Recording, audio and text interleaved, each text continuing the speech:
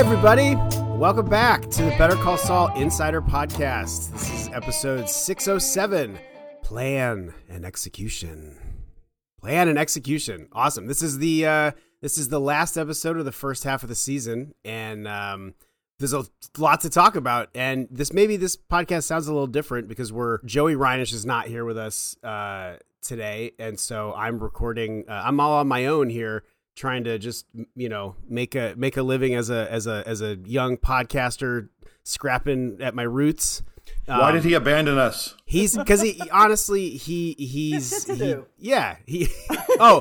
gonna make fun of him, but I couldn't. I couldn't think of a good one. It is Mother's Day, and he's out of town. But you know who is here is our co-host, and you know her, you love her, editor, Breaking Bad, Better Call Saul, and the recently released, soon to be released, I don't know what date it is right now, Obi-Wan Kenobi series on Disney Plus. It's Kelly Dixon. Woo! What? Yay! Dude, we just finished mixing yesterday. Like, I worked till 10 o'clock last night. 10 o'clock on a Saturday night to finish mixing the finale. Oh, man. Wow. But yeah, soon to be released, May 27th. Oh, I can't wait. Well, who knows what date it is right now? It's Mother's Day. Well, no, in real life it's Mother's Day, but in the world of the podcast, we're right in the range there. I think this episode comes out right. We're around, on the half season finale, right? You guys, May 24th. Yeah, May 24th be with you. And in a couple of days, we got Kelly's Obi-Wan Kenobi show. And we got, we have a lot of people to talk to. And first, as always, we have the co-creator of the show and executive producer, Peter Gould. Hey now. Hey. How's it going, Peter? It's going good. Chris, you're reminding me of Jerry Todd, and the only person on this podcast who's going to know what I'm talking about is Tom. So Jerry, just Google Jerry Todd. SCTV. Oh, Rick man. Moranis. Oh, great. Fantastic. There so are good. way worse people to be compared to than Rick Moranis, so that's awesome. And Vince Gilligan is not here today. Where's he? He's on assignment. He's embedded. Why is everyone leaving our podcast? He's getting our next story for the next episode. He's deeply embedded. He's in the sewers of Albuquerque, isn't that right? Yeah, that's right. Yes, he's deeply embedded with Lalo in the sewers. This episode was written and directed by Tom Schnauz, and we've got not one, not two, not three, 4 special guests on this episode. It's a humdinger, as they say. It's a gonga. I don't know if they say that, but do they say that? They do now. It's a whole thing that it's a gonga. I'm trying to popularize it. But we have the person I just mentioned, the writer-director of this episode, Tom Schnauz. Yay! I'm going to work It's a Gonga into my sex life, just so you know. He's a member of the Talented Motherfuckers Club. That's right. Kelly Dixon is president of that club. She is definitely one. I don't know about that. I think that you actually started that. I don't think No, I was... It was all you. No, I don't think that was the first one. I think it was like Sam Catlin was part of that. It was like way back then. Anyway, fuck it. You're a talented motherfucker. You really are, dude. Sorry. I concur. Not to mention all of y'all are talented motherfuckers, so Well, we don't even know who else is on the show, so I'm going to tell you. And all 3 of these people are making their podcast debut for the season. First, and I'm going in order in my Zoom window because we live in a digital void. He's been the director of photography on the show for several seasons, and you guys, he's the director of photography of this episode. It's Marshall Adams. Yay! Very cool, man. Thanks for having me, Chris. It's really nice to be here. I think Tom said it before we started, but I have microphone envy as well. With that thing is wow. That thing is awesome looking. Yeah, well, I think it looks better than it sounds. Well, I don't know. Hopefully it's the other way around. Well, I was going to say, the business end is really the sound on that thing. So that's, yeah, right. And speaking of sound, I think this is your first time ever on the podcast. This is my first time. She is the ADR supervisor and, as Aaron Paul called her, the ADR goddess. But she's so much more than that. She's the boss, as we were saying just before we started. It's Catherine Madsen. Yay! Hello, darlings. Hello. It's great to see you. It's great to have you. We only this is turning into an episode of Match Game, I feel like. Yeah, we'll do like a 10-minute intro and then we'll just wrap it up. And speaking of wrapping it up, our final special guest and also making his debut for the season, you just saw some really terrible things happen to him. Oh. We've been saying it for quite a while, and now people can finally know what we mean when we say poor Howard. It's messed up. It is super It's messed up. I'm glad but we're starting with dessert on this one because, y'all know the show. I did not. This was a complete surprise for me. I mean, I even wrote in my notes, God damn it, what the fuck? Yeah. What? Well, you can imagine what the man behind the man would say. It's Patrick Fabian. Hey! Patrick. I'd say Ganga. That's the only thing to say. It's catching on. It is catching Ganga on. is right. This is messed up. Yeah, it's. I was disturbed. I even texted you, Chris. I was like, what? You did. What? It really it did depress me for, about a day or so. And then I kept coming back to it. I kept thinking about it. Yeah. Yeah. It depressed me reading the script too. I was so upset. I'm still upset. Well, quite frankly, had you told me you were calling it plan and execution, I wouldn't have shown up to set. Yeah, is that now? Let's get into the nitty gritty of production. Like, is that a tactic that actors can use if they don't want to get killed off? They just don't show up. Strike. Not this actor. I don't think I have that kind of juice, but that's all right. You just don't know that you have the juice. That's all.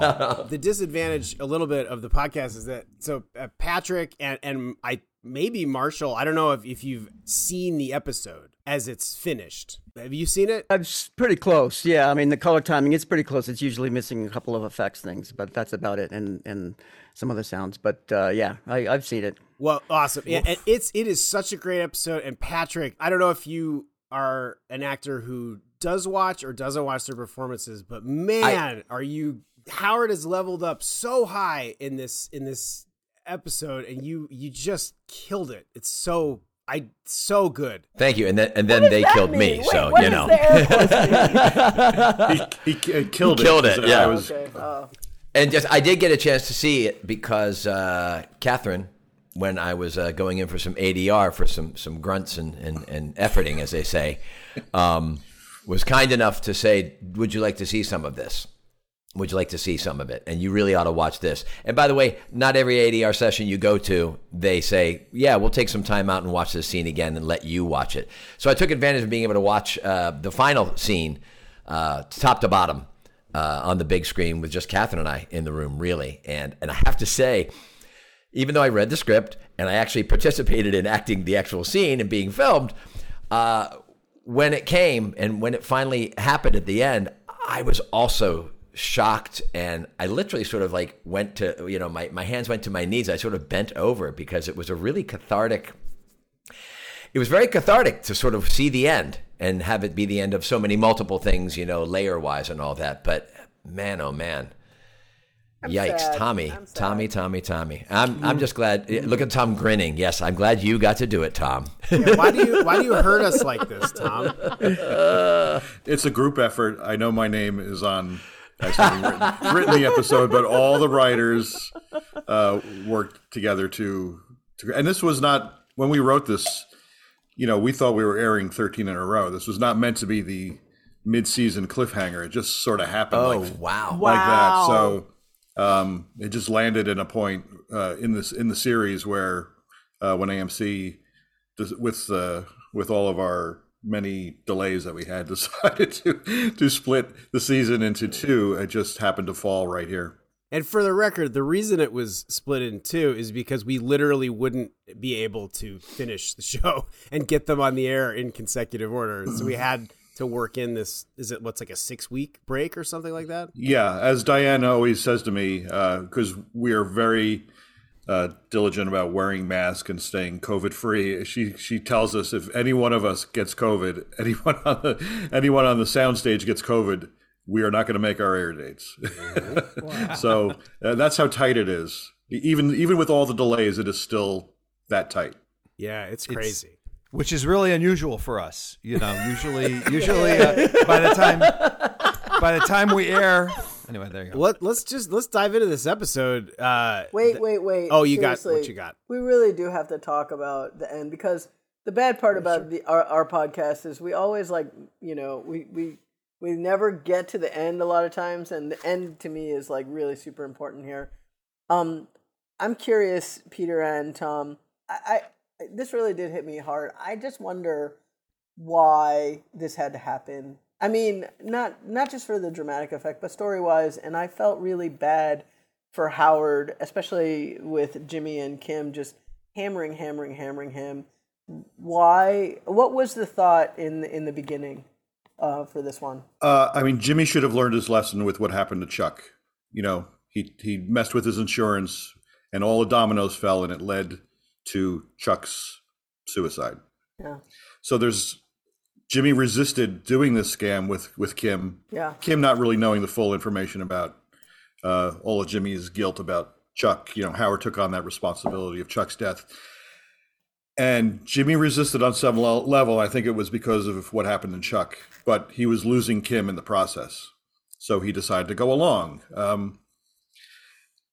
And we felt like there had to be really bad consequences to what these guys are doing. And Kim keeps thinking she's doing it for a good reason, and there's these blinders on, and they're not seeing the unintended consequences. And we felt for the progression to Saul Goodman and just everything that they've done, something really, really horrible had to happen. And it was the colliding of the two worlds, the cartel world and the legal world, and the stuff we're doing to Howard. And we felt like we just, as a group, felt like this was the best way to, really have some horrible consequences for their actions. I mean, just she thought she'd be able to take Howard down and he'd get a little bruised, but he'd be back on his feet. Well, I think we just felt we had to show these characters how wrong they were, and what they were doing was really, really despicable. Because I think a lot of us, even I, when I watch it, I see Howard fall for the mustache scam, and the real guy comes in the room and has just seen the photos, and I'm laughing, and I'm really with Jimmy and Kim on this ride, and I feel like I need to get punched in the face, and the audience needs to get slapped around a little bit to see, you shouldn't be laughing at this. This is horrible.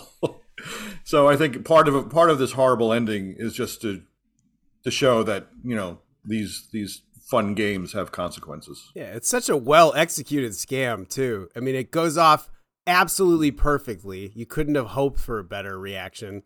Oh, the look! Oh my God, Patrick, the look on Howard's face when he sees Casimiro walk in, and it's like he's so angry. He's so certain of what's going on. That's such a good scene. Oh my God. I believe we call that the puckered asshole look from acting class.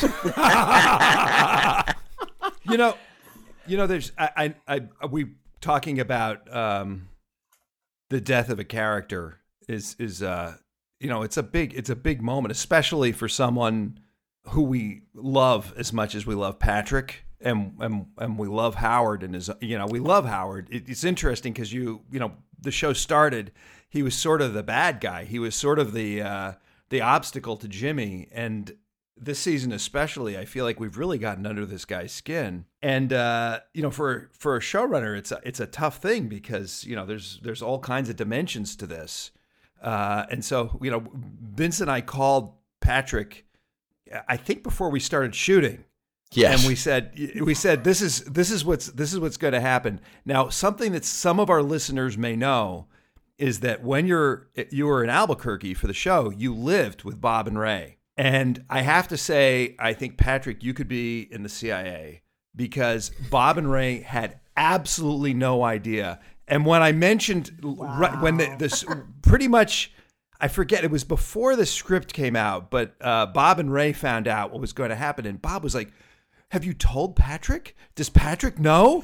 Because they were both, and Ray was the same way, they were both absolutely convinced that you didn't know. That's how well you kept the secret. So I got to say is if you want to entrust a secret to somebody, Patrick Fabian is the man. Well, I've gotten pretty well trained from season 1 on to keep my work at work and not say anything to anybody. Like I said, like my wife and all my friends, I just don't talk about the show. You know, you don't talk about Fight Club, right? And but when I got that call, you know, first of all, the fact that Howard has managed to Kelly's question of like, why would you do this to this character? What was the purpose?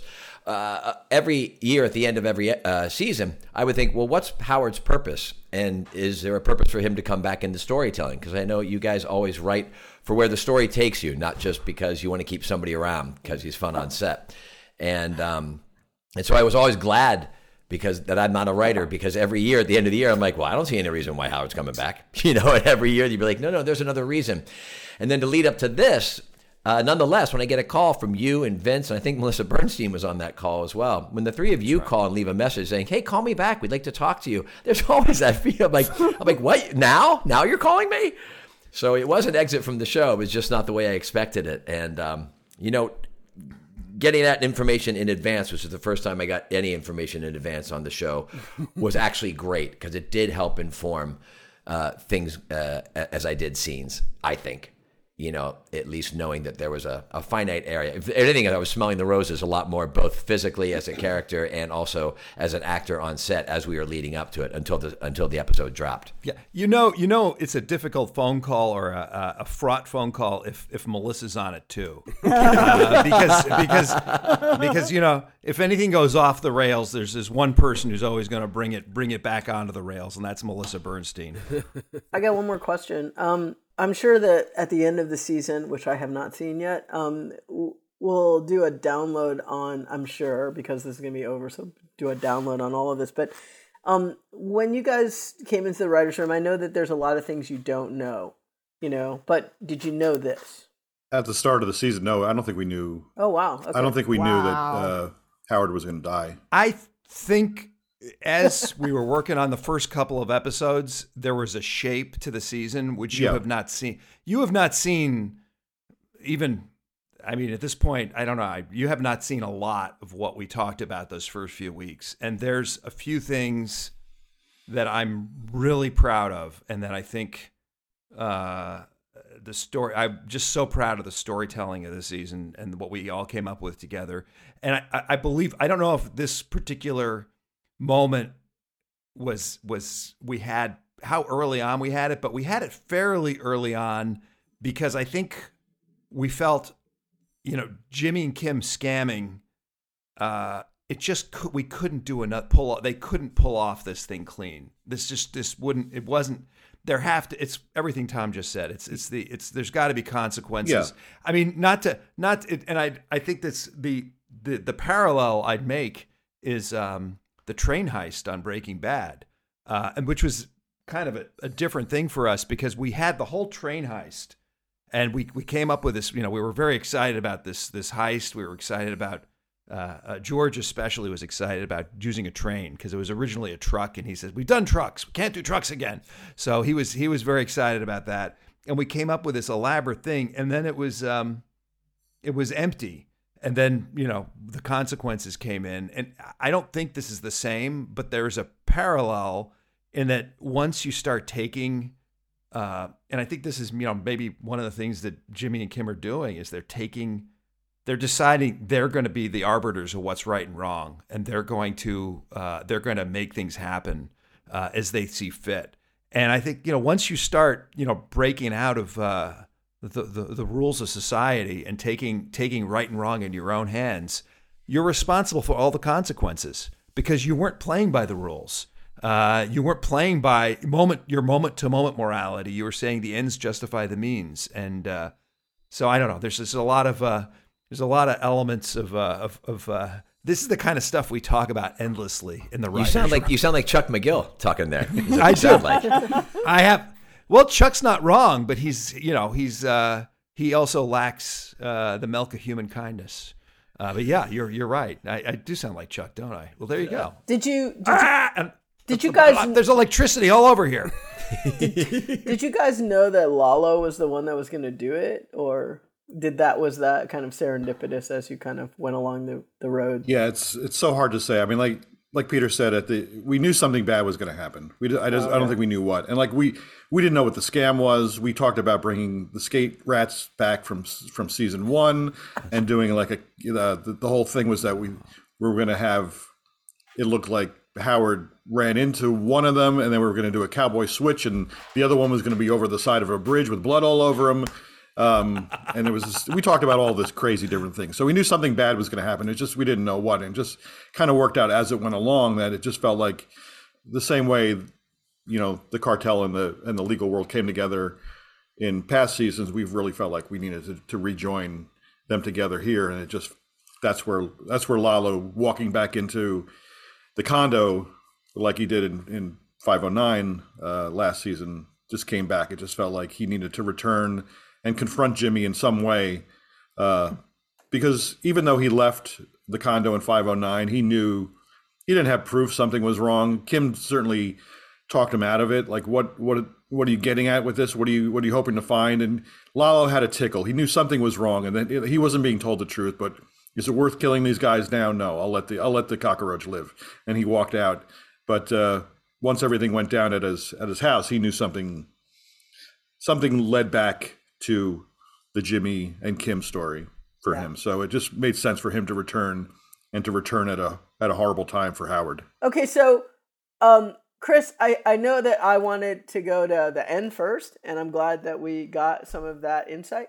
But obviously, probably you go and jump to the beginning, because this whole manhole thing is kind of interesting. It's sort of like vintage Breaking Bad. I so enjoyed it.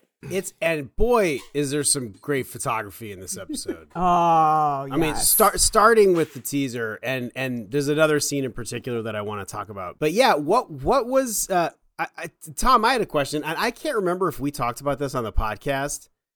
Was any of this, Peter, you as well? Was any of this sewer hidey hole thing inspired by that very strange thing that happened during production where all of a sudden just you guys were rolling and two people climbed out of a manhole cover and they had like a whole home under in the sewer? I think on some level it probably was inspired by that, but we needed Lalo to be able to sit somewhere and watch the laundry without being detected. And I think that it came from that, and we thought, okay, he's in a sewer grate across the street with binoculars, and we just backtracked from there. The first idea we had was that there was like some business, like a warehouse across the street, and he ended up like killing people and intimidating them, so he could kind of set up an outpost up there, and it just became complicated in a way that didn't feel right. And so somehow we landed an idea of adding a storm drain, which Tom, do they actually have little storm drains and sewers like this in Albuquerque? Not at all, no. Are you telling me that is not a real storm drain? No, if you go to that corner, there's no storm drain there. What? That's all. Digitally, we shot Tony on stage with binoculars looking out of a sewer grate that we built, and then we digitally married that onto the curb, and marshaled, lit this grate, swing doll, move, craning up to see the laundry. Is it a kind of a callback to the clown in It? I didn't think of that. Look at that. It is. Yeah. I want to start printing out pictures of Lalo with binoculars and putting them on sewer grates. I was out walking my dog a couple of weeks ago, and he would not. I just, kind of jumped the curb at one. He would not jump the curb there. He had to go around that little thing. I'm like, whoa. Wow. Yeah, you never know if Lalo's going to be down there with red balloons. Yeah, man. It's a nightmare.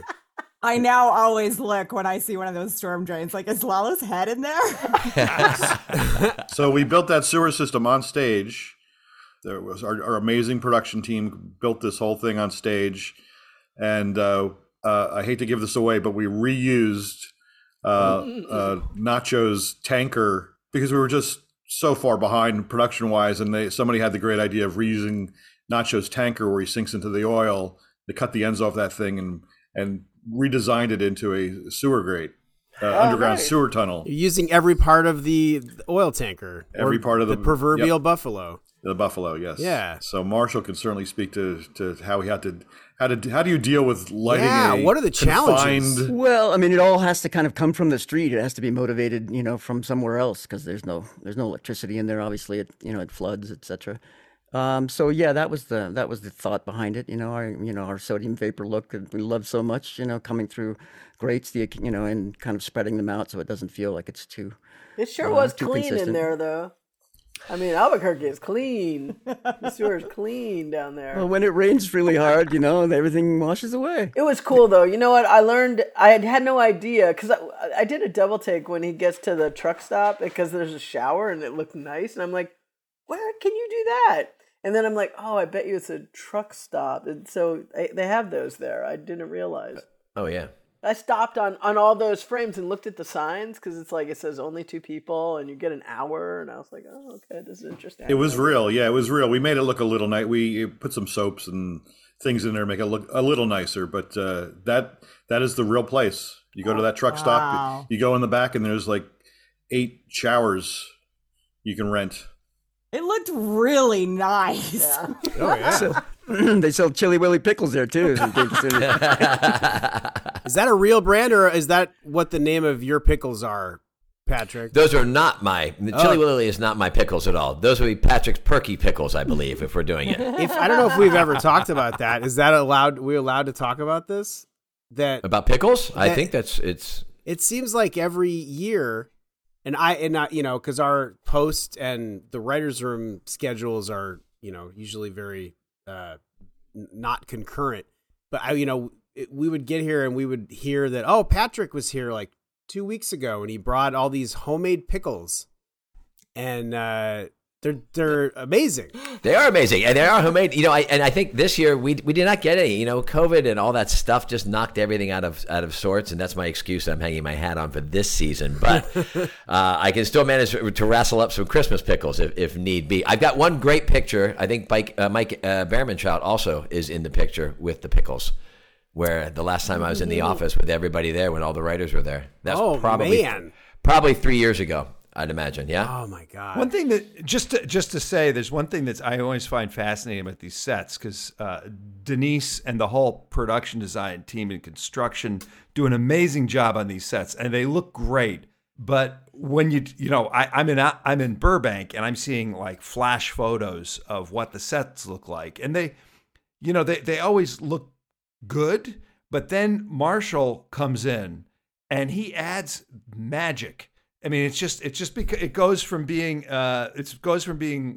well textured walls, beautifully done, to just cinema magic and having all this emotion to it. It's very interesting to me, and I've learned to kind of take to kind of set aside a little bit of what are the sets going to look like, and then I say, well, there's still something important missing what I'm seeing here. And Marshall, I just have to say, one of the things I love about the way you shoot these night scenes is it feels very dark and mysterious and moody and has great emotion to it, but it's always crystal clear what the hell's going on. And I thank you so much for there's not an ambiguity to who's where and what's happening, and I just love that. Well, that's thank you, Peter. I really appreciate that. That's again working side by side with the art department. Like where the manhole cover is, we must have put 20 streetlights along that road. So it's wow. They keep a whole pile of them out in the back behind the studio, and we bring them in as needed. So wow, it works really well. Well, and Marshall, can you confirm or deny this rumor that this entire episode was shot on a Canon XL2? Is that true? It was shot on Josh Fadum's Canon XL2. I wanted that camera so bad. Me too. I wanted it so. I had a friend who had it. $4,000. It was too expensive at the time. Yeah, I had a PD 150 at the time, and then eventually the DVX 100A or B, whenever they went 24. And where are they now? Are they in your museum, your personal museum? I mean, it's just so sad. Yeah. I mean, standard definition. Rest in peace. Well, I mean, and even then, he's talking about exactly what we're talking about in that scene. That you don't get to use the good stuff because this is the expensive camera. You get this shitty camera, which is, that's what we always felt like we could afford. This one is for art. Yeah, not for you. But I really, no, but in seriousness, I want to talk about some really dynamic photography in that sequence with the UNM kids and Jimmy and director Kim Wexler. And there's that great, those like spinning shots that are going around them. Talk about the photography of that scene, because it's so dynamic. Everything is happening all at once. The camera's moving a lot. I mean, way more than we normally move in a scene. And talk about that whole sequence, if you can. Well, Tom had this idea right from the beginning that the moment we kind of left the building, it was all going to be in a single shot. So that was kind of our aim from the beginning, was to try to tie it all together into a single thread. Now we broke it up a little bit, but man, it just fell in right from the beginning. You always have to time the distance that the actors have to walk and make sure that it tracks for what that distance is where we want to land for the ending. And and crossing the street, remember we had to block all the cars off and make sure nobody was going to run us over as we're going through. It was great. And we actually, most of it was on Steadicam until the end there, where we ended up on the dolly going round and round. That's right. Jürgen was our workhorse for the beginning. Jürgen Heinemann. Yeah, he did Steadicam work all morning. So I think we pretty much shot the exit from the UNM building, so it was broken into three pieces. It's the exit from the UNM building to Kim's arrival when we do a swish pan and Jimmy exits. That's our first cut, and our digital artists mix that together to make it look blend very well. And then we did a shot following Jimmy to Kim and pulling back with Kim, and then wiping past Sound Guy's body, which was our second piece. And then I think we took lunch. And then Marshall has to deal with the sun being a whole different position as we lay the track. I think you laid the tracks down before lunch. We got it all set up so that we could come back from lunch and shoot right away the roundy round part. But still, with battling the sun and really having nowhere to put lights, but just have reflectors, you got a team of people running around the dolly trying to put in fill and do sound, and it's just incredible. And I remember Jake, our key grip, clamping things to trees, clamping extra branches and things to try to keep them in the shade, so it matched. We were on the poles. There was a flagpole or a light pole there that we were rigging to. I mean, there was stuff just hanging everywhere, just out of frame. And there's so much stuff that the actors are doing with the wrapping of the hands and searching for stuff that we were blessed to have everyone agree to come in on a Sunday, and our prop people and various crew and Marshall came to stage, and we basically laid it out with tape on the floor saying, this is where they're sitting, this is where they're coming from, this is the distance. So we did a rehearsal. I think Jürgen was there too. We did a rehearsal, and everyone practiced their parts so that when we got, because the sunlight goes like that. So you have to be on. So when we got there Monday morning, we were just ready to go, and we were doing it. So that day we rehearsed everybody doing their props of camera guy, drama girl, and sound guy doing everything for the first half of the day. We took lunch, and then Patrick was also there that day, and Patrick and Ray and Bob and Tony rehearsed the final scene, and we did all those marks on stage, so we were ready for that scene. So it was just great to have rehearsal time, which is something you don't always get. Oh yeah, with the television schedule, it's so rare, and I mean but Patrick, you could probably speak to that too, living in that house with Bob and Ray, and they've talked about it on the podcast before, and I'm sure in interviews and stuff, that it's sort of like you guys take the time on the weekends and you use that time. It almost seems like camp, but not in like a childish way, but in like a communal way. What is that like, sort of like living in that world and being immersed in it all the time? Well, you're right. It's like camp. It's like band camp. It's like a fraternity, and we would go to work, and then when we come back from work, we'd end up, we had a house to live in, but of course we'd end up in the kitchen, around the kitchen table, and we'd talk about the day's work. And then we always had this habit of doing who has work tomorrow, what's the next day, what's the next 2-3 days out, and we would run scenes, and we'd run lines. We'd all play all the characters and do all that stuff, and then we'd go to bed. But that sort of work ethic was also instilled by Bob at the very beginning, who was very gracious about every guest star that would come in. Bob would reach out, and then Ray would reach out. As like when they would land, we'd like, hey, we'll come over to your hotel. We should rehearse. Aww. And it was because we wanted to have whatever work we had done first. We wanted to have that all comfortable, because you've all been on set before where you get there and they're just meeting one another. Oh, hi, you're going to be playing the attorney. Oh, you're my attorney, and there's no time to have that talk and that actor background then. And if you get rid of that early, and you sort of get rid of the I'm meeting you, hi, we have at least a spatial awareness of one another where you're not a new person. Mm-hmm. It helps. And I know, as being a guest star for years and years and years, that's my bread and butter. I know what it's like to go into a set that is warm and welcoming, and I know what it's like to go on a set that is a machine unto itself, and you are literally only the cog of the week. And that's a difficult situation to go into, because we're living, breathing, ego-based things. So look, I'm a big rehearsal fan. The more you rehearse, the better you are, because the more you rehearse, when you get on set and all of a sudden you discover Marshall's lighting you like this, and the gesture and the thing that you thought you were going to do doesn't work, or Tom's like, I like that, but can we mix it up? I'm a big fan of, if you know your bass, you can play. But if you don't have your bass down, and you don't have, just in a word practicality, just to go rehearse with somebody and have your words down, then we can go somewhere. But if you're searching for the words, or you're too busy going, I'm on Better Call Saul guest starring, and you're freaking out, because people do, right?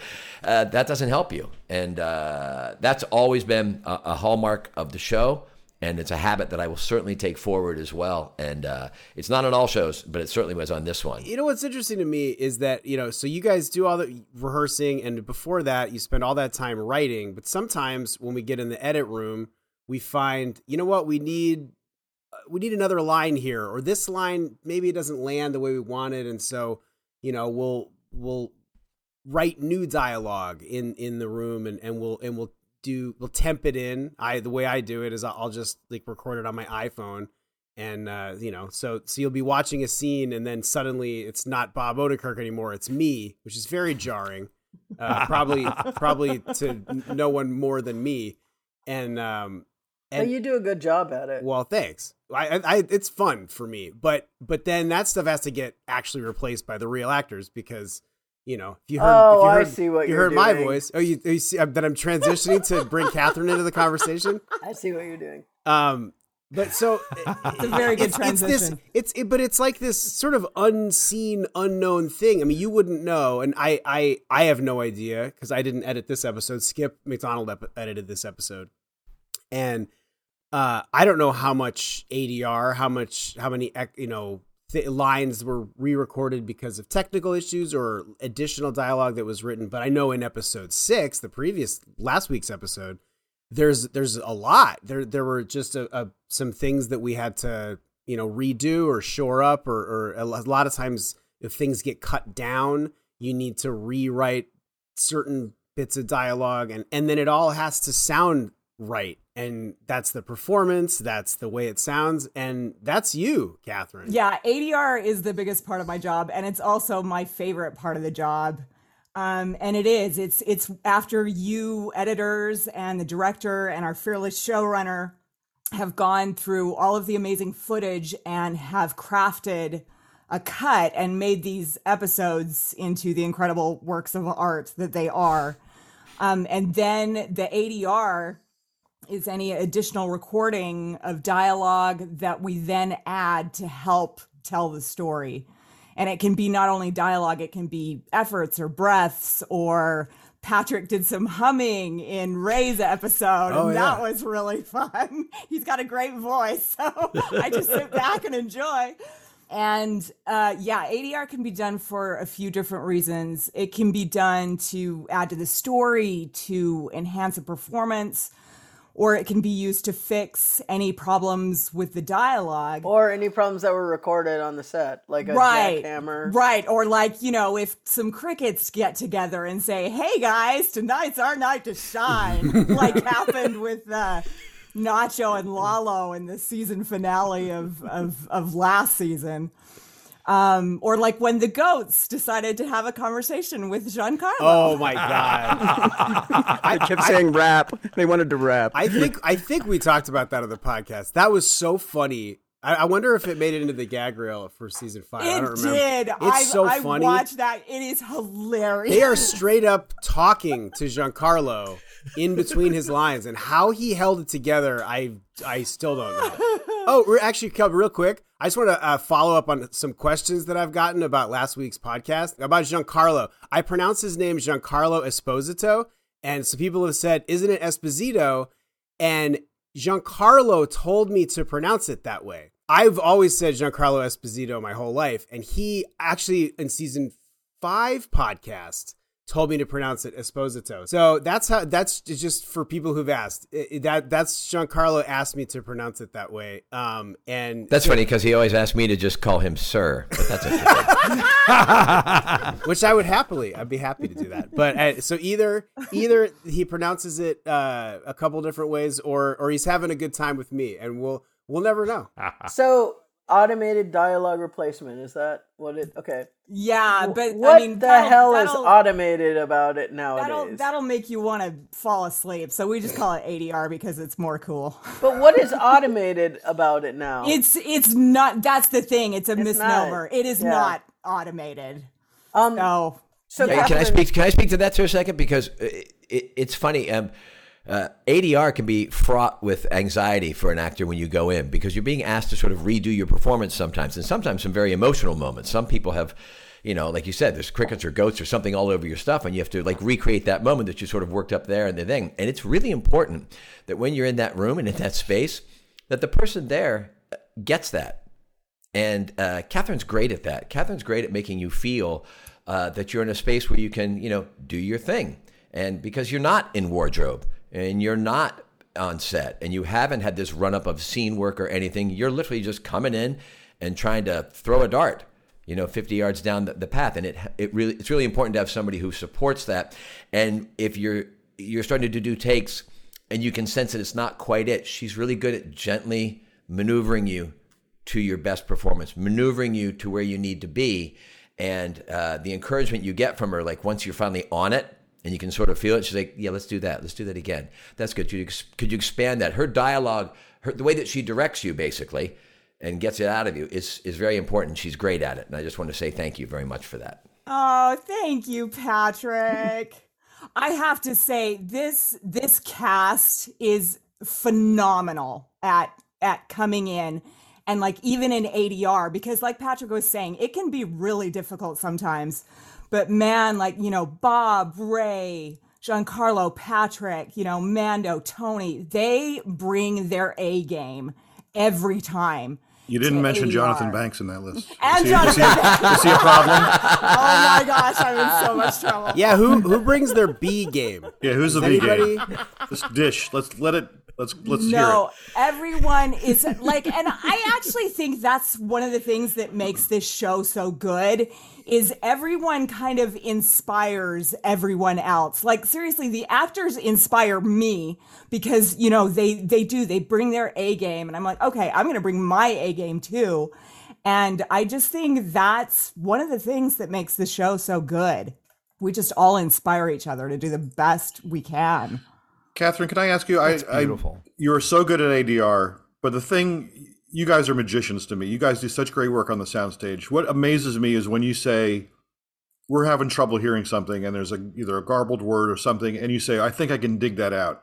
And then suddenly, something that we've been listening to that we couldn't understand is suddenly clear. How the hell do you do that? I mean, what is that? She's fucking good. Just looking good. Yeah, no, I took a page from Patrick. Just show up and look good. No, you're fucking good. Because that was my next question. Are you also a dialogue editor? Yes. Yeah. And I actually got really good at fixing dialogue to please Mr. Vince Gilligan on Breaking Bad. I got really, really good at it. And you can take just little pieces of different takes and put them in to fix a word. And you can make it so much more clear. It's amazing. It's really amazing. It's an example thank from you. last week's episode. There was that Jonathan Banks. He was saying the word bowl, and he was talking about a constellation. And one of the times when he said it, in the take that we're using, the L wasn't quite there. And to some people, I heard it, but to some people, it sounded like bow. And you were able, through your wizardry, to get just a little bit of L, and it just enhanced the clarity of it that much more. And it does seem like dark magic sometimes that you're doing, for sure. But it's mostly invisible because most people will never know that you had to even do that work. I mean, it's just. I mean, I don't mean to go down the rabbit hole on this, but I just kind of wanted to clarify for all the people that yes, there is dialogue replacement. Yes, Catherine runs it in the room in the I guess I don't know, studio. Yeah. And then you also go in and you start working with the performances each time they redo that line, and you put a performance together that is totally separate from what we're doing as editors. It happens later, but then it happens for the mixing stage. Yeah. The one thing I'd like to add, though, is that we watch these episodes, we watch these scenes over and over and over again in editing, and then you get used to certain things, and then the work that Catherine and the rest of the sound team does, it's like a veil gets opened over the scene.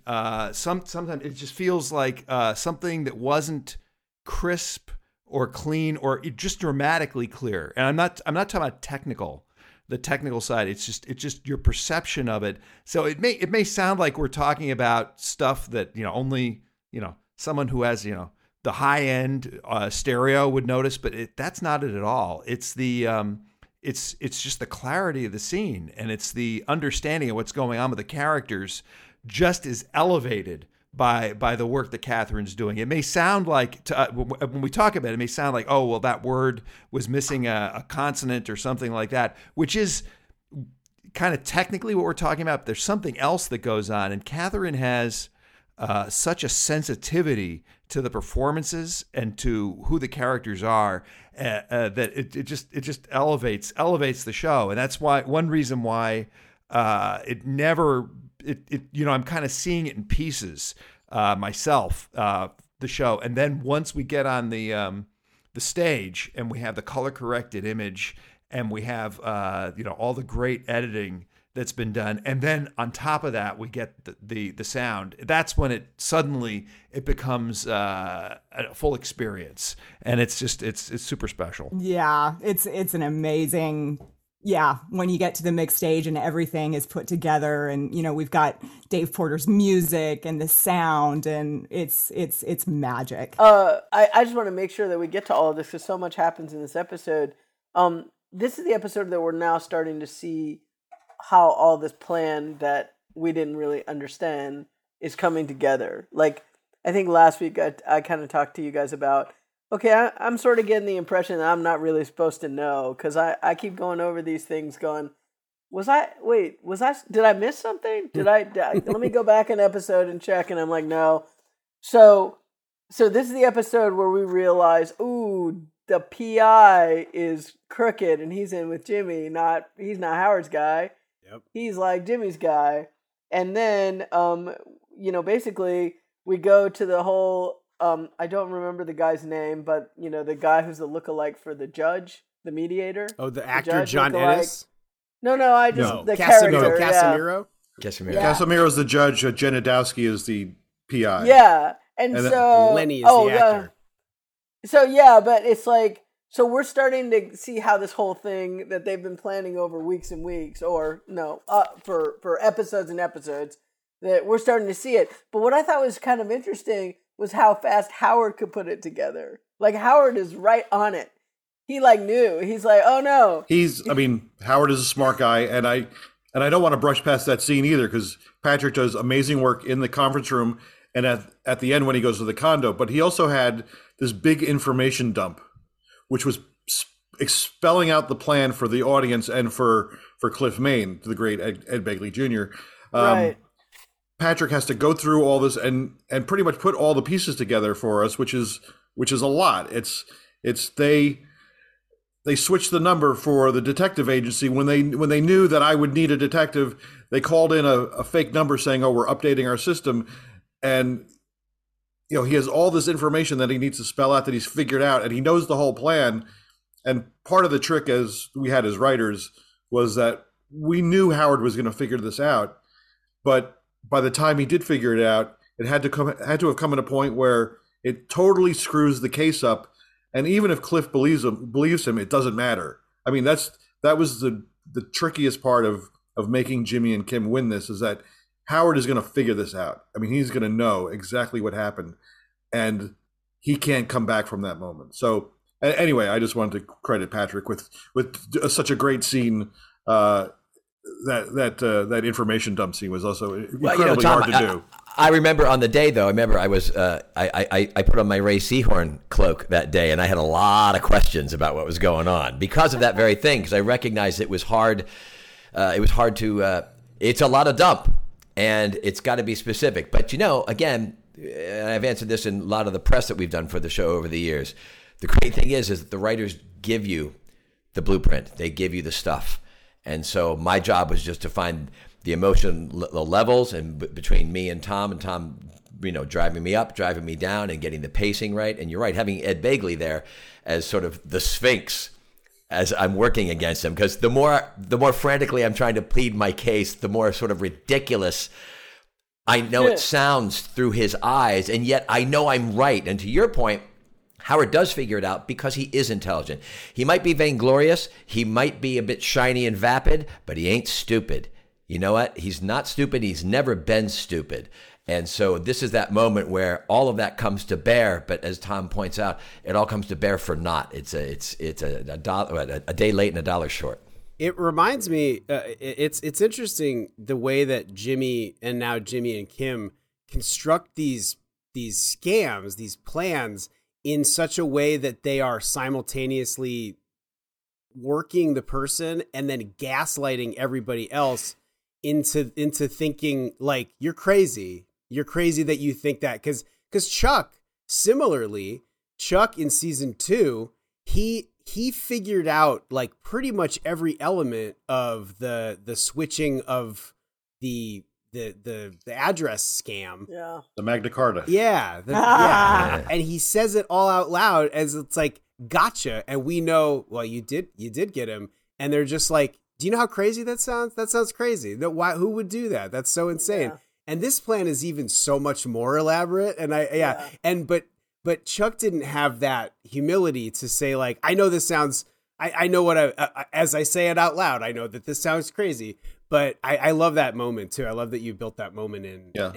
But one of the things too that that I feel like you were doing as writers is that you wanted to get to the point, just like you said, where Howard figures it out, but it doesn't matter, or Cliff, even if he convinces Cliff, it doesn't really matter. But also to get to the moment where Howard knows that it's Jimmy and Kim want him to know, and you guys as writers were saying, we want you to know what they did. It's almost like at the point, it's not really, but sort of like at the point in episode 3 when Mando was telling Tio, I put you there. I want you to know in my last thing that I did this to you. So it's almost like as writers, you wanted to also, I feel like you guys wanted to also get to the moment where Howard knows that's Jimmy and Kim and they want him to know that. And you want the audience to know that too. Is that sort of correct? That's tough if that's what you guys are trying to do. Yeah, I mean, again, Howard is very smart, and Cliff is going to get all this information about my friend is a drug addict. He's not going to stay quiet on this. We know Cliff is going to go to Howard at some point and say, buddy, what's the deal? What's going on? And Howard's going to be like, wait a minute, what do you think? Wait a minute, you think this, and this? Oh, Jimmy McGill. He's up to something. He's already done the prostitutes and the bowling balls in my car. this is more of that. I'm going to put an end to this. So, I mean, I think Jimmy and Kim just knew that Howard was going to get wind of this somehow, some way, and they had to be prepared for it, and they were. Yeah. Okay, the ginger ale trick. I haven't tried it yet. I can't wait to try it. I always learn little, even when on Breaking Bad, we learn little tidbits. Where did that come from? Did Vince read that in popular mechanics? No, that's my dad. My dad taught me that. That was was not even. I don't even think that was pitched in the room. I feel like I might have put that in the script. I have to go back and look at the cards, but I feel like I don't know, Peter. When you read that, was that new to you, or was that something we talked about? I can't remember. I just know I love it.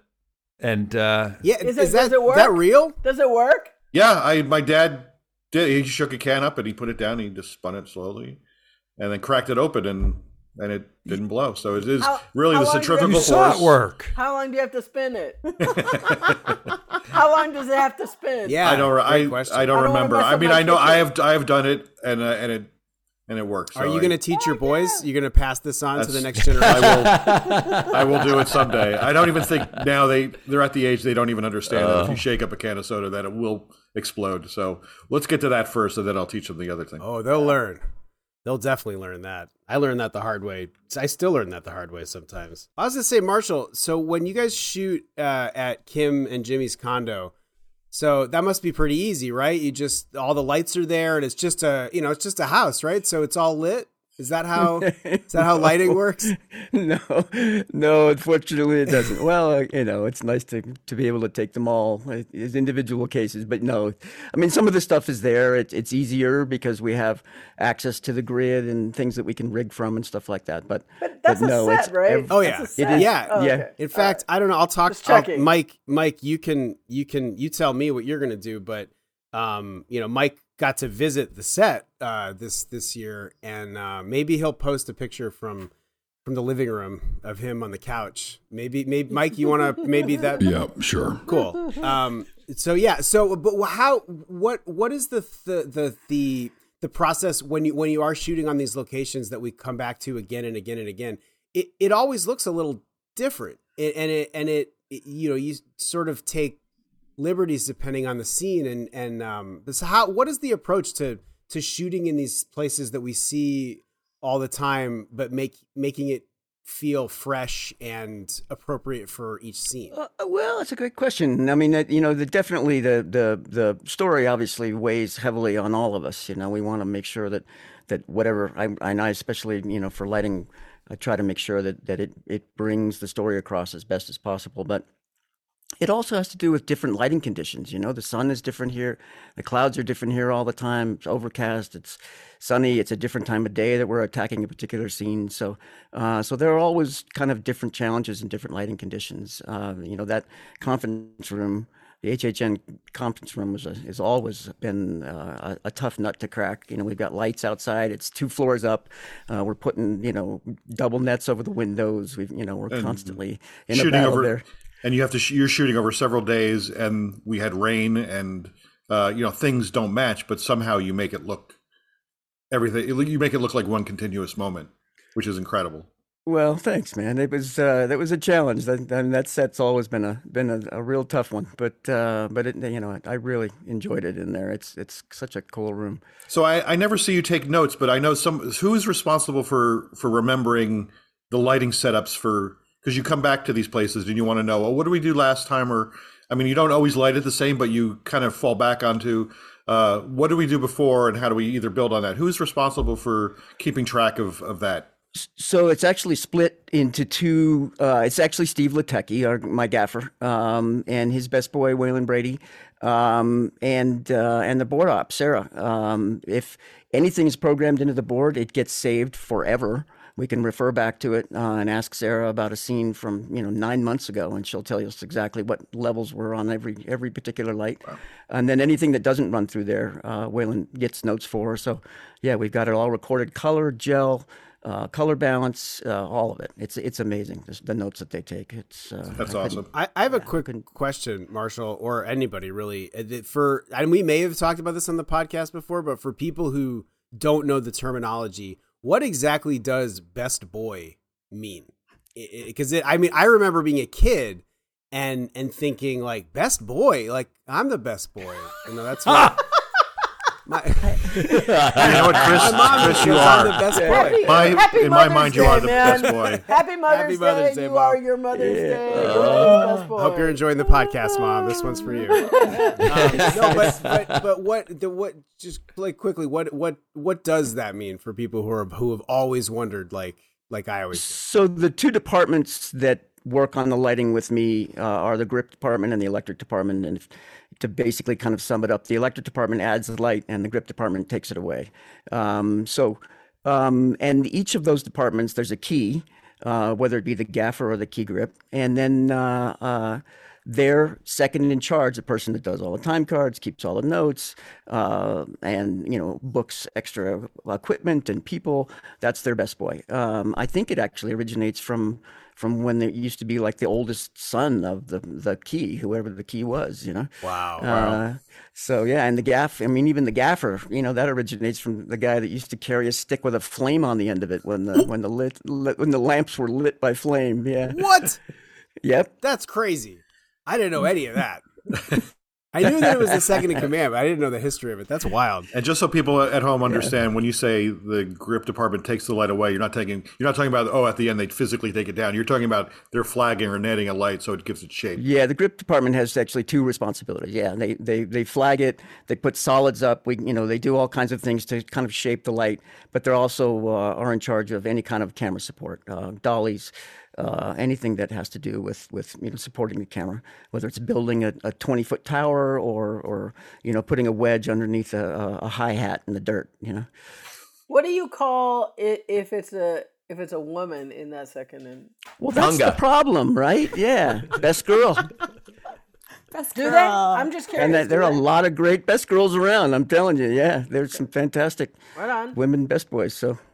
It's kind of up to them, and it's an archaic term, but it doesn't seem to be going away anytime soon. So, All right. And I guess you can't call it the best man, so I did a job a couple of years ago where the entire electric department was female. So, yeah. Hey. So obviously we've got a few minutes left, Chris. We should probably talk about the Lalo side of this whole thing. Sure. With the kind of, you go for it. I did the ginger ale boardroom, Howard figured it out stuff. So you go for the Lalo's plan that he outwits Mike. Well, yeah. So he hears that there's a bug on the phone when he calls Casa Tranquila when he's trying to talk to Hector, and then he calls back and plants false information, and he sees it in real time. He sees it, his plan, work, that he's able to bend these guys and make them do whatever he wants. What was the thinking with the cockroach? And how did you get that? How'd you get that cockroach to act so well? They had practice from the X-Files. I summoned the spirit of Kim Manners to get that cockroach to walk across the pipe just like we needed. We just had a cockroach wrangler, bug wrangler, start the cockroach on one end, and then I sat there and hoped and prayed that it would walk through screen, and then we would rack focus on time to Tony's reaction, and it was just a matter of being patient and just letting it crawl through, and sometimes it would go one way or the other, and they just reset it, and we do it over and over again. And I think there's a little bit of visual magic in that shot too. I think the cockroach went real slow, and I think Skip sped it up to walk through frame a little faster. And I think once it exited, we cut some time out so that the rack came faster to Tony. So yeah, it was just a matter of just being patient when you're dealing with cockroaches or fish or dogs. It was just, keep rolling, and hopefully we get something that works. And the origin of the idea, though, was that Lalo called Jimmy a cockroach last season. He's a survivor. He's a survivor, with all, for better or for worse. Yeah, I love that. I also, Tom, I did not assume that was a real cockroach, so I'm color me impressed. When I was in college, I worked on a friend's student film that had giant hissing Madagascar cockroaches, and he had like a box of them, and I was the cockroach wrangler with no experience or understanding of them. Hissing. Wow. And then they go like it's awful. It's a terrible thing. And they make I can your tell it hands still affects feel you to this weird. day. Yeah, no, I'm traumatized. This is deep. I should probably talk to my therapist about this. You honestly. should. And I speaking of the Lalo stuff too. Where did the idea for the candle come in? That as a signifier that something like that that. isn't just audio.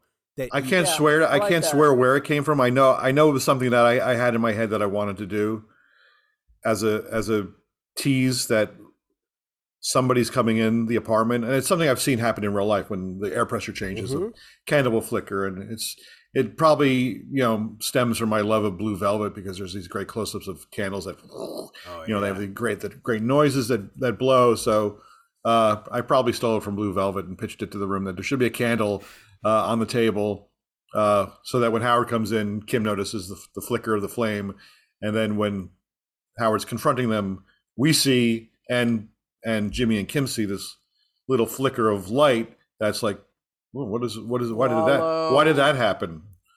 And it just helps build the dread of what's about to happen, that we know, oh fuck, something's coming.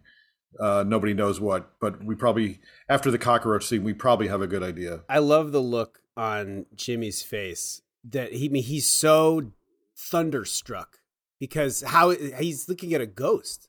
Yeah. Because he doesn't. Oh yeah, because Kim didn't tell him. Right. Kim didn't tell him. Right. Oh Right. shit. And He's dead. Marshall and I, we did all these great visual. There's so much stuff that is not in the cut. We did these close-ups of Bob's eye. He would open it, and his pupil would dilate, and we did this tilt shift lens. And we actually took the lens, another David Lynch trick. We took the lens and put it in and out of the socket so that there was this sudden jolt of focus. And we wanted to build this moment of him seeing a ghost. And it, like we did back in 509 when Jimmy's looking at the juicer. Yep. Kim's juicing, and we did that same trick with two cameras. We were going to cut between Jimmy and shift his background and just have him this impact. And for whatever reason, it never worked. It was just not working in the scene. And what I came to realize is that the advantage we had in 509 was that there was a slow buildup of the sound and the grinding. And when I did it with Lalo's entrance, it just came out of nowhere. It was like, what the hell was that? It was just shocking in a way that wasn't interesting, or it just didn't work. And we just took it all out, and we left it slow motion, Lalo shadow coming in behind Patrick, cutting to Bob's reaction. That was really cool. It's really good. We in editing, we experimented, and we spent a lot of time trying to make these visual gags work, and we just learned that simple was better.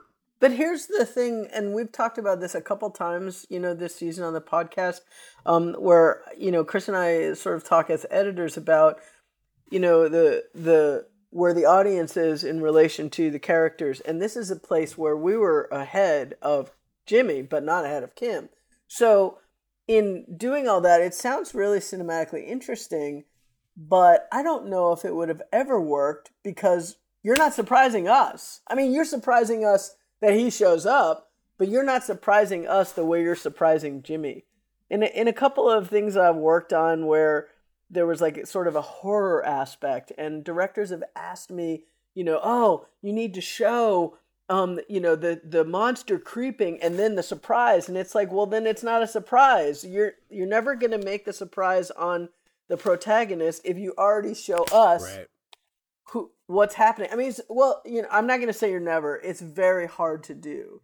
And I've talked a little bit about how in the last several years, probably starting with the last seasons of Breaking Bad, it has really come into my mind as an editor about the audience being sort of the third entity here. And I'm always fascinated. That's why I keep like asking you guys like a broken record, especially writers, what is it like? Are you guys thinking about where the audience is? Because you have played a very interesting game here, not game, but you've played a very interesting, I guess, phenomenon here where we are ahead because we know that Lalo's alive and Kim knows, but Jimmy does not. So you're trying to do a couple different things in that in that scene. So I'm just wondering, what your thoughts are as far as that, because I don't know. I mean, I'm not there. I don't know the footage, but I'm just wondering if that would have ever worked. Yeah, I don't think it would have worked. I think the way we did it was the simple, just being on Bob's face and seeing the horror. That was effective. Yeah. That was really effective. Yeah, because he was the only one surprised in that aspect of that anyway. Yeah. Kim is surprised, but not in the same way. I mean, she had the benefit of knowing, the guy's still out there. Where this is absolutely, there is a ghost walking into my place where I live, and how is this possible? He's just shocked, and yeah. I love how that's how we first see Lalo. He is just like this. He's not in focus. He is kind of like a ghost, and then it reveals that it's him. I'm curious also. Now that I love how we've come full circle from the start of this podcast to talking about Howard. I'm curious, when you guys said that Bob and Ray did not know that you, Patrick, knew that you were gonna that Howard was gonna meet his demise. And then when they found, did y'all talk about, hey, did you know? Because we knew. Was there a convo at that point around the kitchen island? Yeah, I got a text from Seahorn, actually, first. She texted, she goes, "Oh, no, I just read 607." And then, Bob, being a writer also, he's much more antiseptic about it in terms of, he's like, "Oh, this is great. It makes total sense. It makes total sense. It's really great." You know what I mean? Ray was much more like, "Oh no, I'm gonna miss you. I don't want you to go." It's like we're in high school and we're splitting up for different colleges. And Bob was more like, "Oh, good choice. You go have luck." Did you then tell them, "Look, I've known for weeks" or whatever? Yeah, I did let them know, and they were like, "Whoa!" And then they said, "And you lived here all this time, and you didn't say anything." But there was just nothing, But the track record was, I don't know what's coming up. I wait for the script to drop. When the script drops, then our old gag was Ray and I and Mando to a degree. Every week in seasons 1 and 2, we just were like, "Are you alive? Are you dead? Are you alive? Are you dead?" We got a little more comfortable that as the week went on. But I think because that was already instilled in us, the idea of not knowing, they would assume I didn't know either. So, hey, Peter, I know obviously this didn't happen, in this instance, but do you find that there's ever a benefit to maybe not letting this out even to your actors to get their reaction at the very end? Even if you didn't tell Bob and only told Tony Dalton knew and Patrick knew, and you just did this?